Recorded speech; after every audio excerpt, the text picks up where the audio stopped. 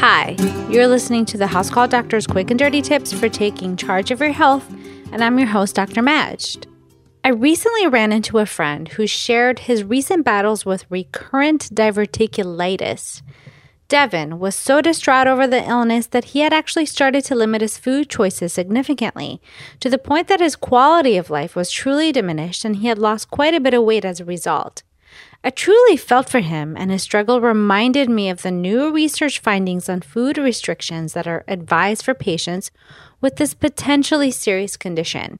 Doctors may recommend that sufferers avoid certain foods like nuts and popcorn, but does this really cause diverticulitis? Let's learn more about this medical condition in today's episode. But first, a word from our sponsors. Social media is an important part of marketing and PR today, but do you know how to really use it to your company's advantage? Fortunately, our friends at Reagan Communications have teamed up with the Public Relations Society of America to bring you the second annual Social Media for PR and Corporate Communications Conference at Disney World.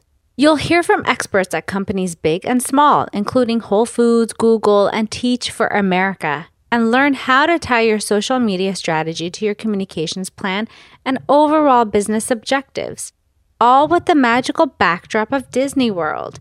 The conference will be held April 2nd to the 4th in 2014, so find out more at quickanddirtytips.com/offers. That's quickanddirtytips.com/offers. So what is diverticulitis anyway? Well, before we actually understand what diverticulitis is, it's really important to understand diverticulosis. Diverticulosis refers to small outpouchings called diverticula that are found in the inside lining of the colon. You can actually think of them as tiny pockets that are present in up to 10% of people over the age of 45. This incidence increases with age to about 80%, however, of people over the age of 85. So these little pockets actually can sometimes get small bits of food stuck inside of them, which can then become inflamed and even potentially infected. So when this happens, patients often feel pain and get what is referred to as diverticulitis. In medicine, anything that ends in itis actually refers to inflammation. Therefore, diverticulitis is inflammation of the diverticular pockets in the colon. But not everyone with diverticulosis develops diverticulitis. Only about 25% of people with these colon pockets actually get them inflamed. So those with diverticulitis, not osis, they actually feel quite ill. There is what doctors call a triad of symptoms that include, number 1, fever, number 2, an elevated white blood cell count, which is found on a routine blood test called the CBC, and more than half of those with diverticulitis, and it's actually a reflection of an acute infection. And number 3, abdominal pain. This can be anywhere in the stomach, but it is classically found in the left lower abdomen. Other possible symptoms include a decreased appetite, nausea, constipation, diarrhea, and elevated heart rate, or abdominal distension or bloating. So how are people with diverticulitis diagnosed? Well, people who have a history of diverticulitis simply know when they're actually experiencing an acute attack. When symptoms are mild, imaging, meaning like x-rays or CT scans, are not typically necessary. However, diverticulitis is most often diagnosed with abdominal CT scans the best. So if you're a regular listener or reader of the House Call Doctor show, you know that I'm actually not a big fan of CT scans due to excessive exposure to ionizing radiation. I think CT scans are overutilized in the US and really should be reserved for those when it's absolutely necessary. So in a patient with severe abdominal pain, especially with a fever and an elevated white blood cell count, it may be necessary depending on the severity of the symptoms. But if you actually have a history of diverticulitis that's been documented on a prior CT and your symptoms are mild and similar, you don't need a CT scan every single time that you have abdominal pain or an acute attack. An ultrasound is actually a good alternative to the CT for diagnosis of diverticulitis. However, it may not be the best choice if we suspect certain complications from diverticulitis.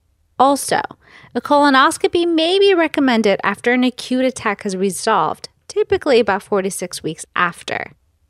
If left untreated, diverticulitis can actually be very serious and can cause some potentially life-threatening complications, including an abscess, which is a ball of pus surrounding the inflamed pocket, a perforation, which is a hole that's created in the colon wall as a result of inflammation, a fistula, which is a tunnel that's created connecting the colon and the nearby organs, including the bladder or the rectum, bleeding, and an obstruction in the colon.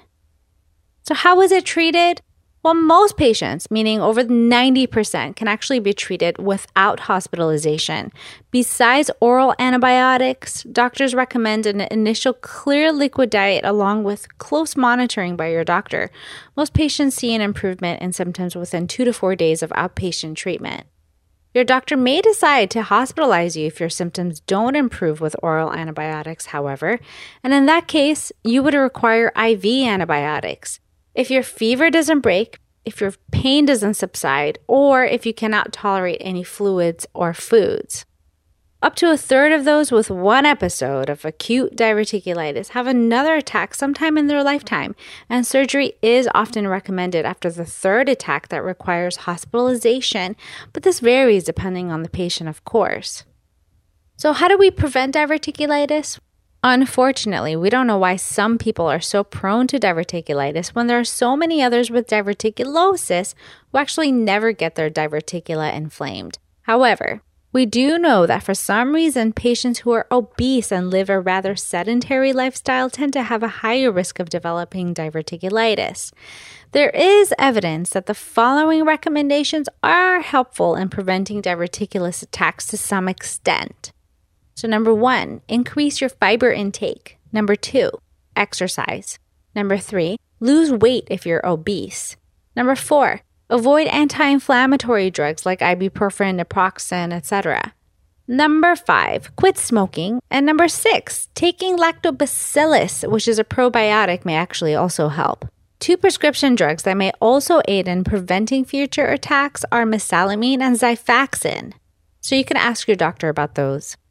So what about avoiding nuts, seeds, corn, or popcorn? As it was advised to my friend Devin, you may be wondering, perhaps you were also given the same advice at some point along the way?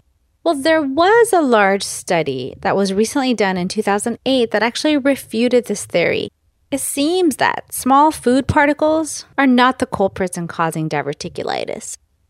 So share your ideas and learn more quick and dirty tips for your health on the House Call Doctor's Facebook and Twitter pages. And you could actually find me on Pinterest now as well. So please note that all content here is strictly for informational purposes only. It does not substitute any medical advice, and it doesn't replace any medical judgment or reasoning by your own personal health provider. Please always seek a licensed physician in your area regarding all health-related questions and issues.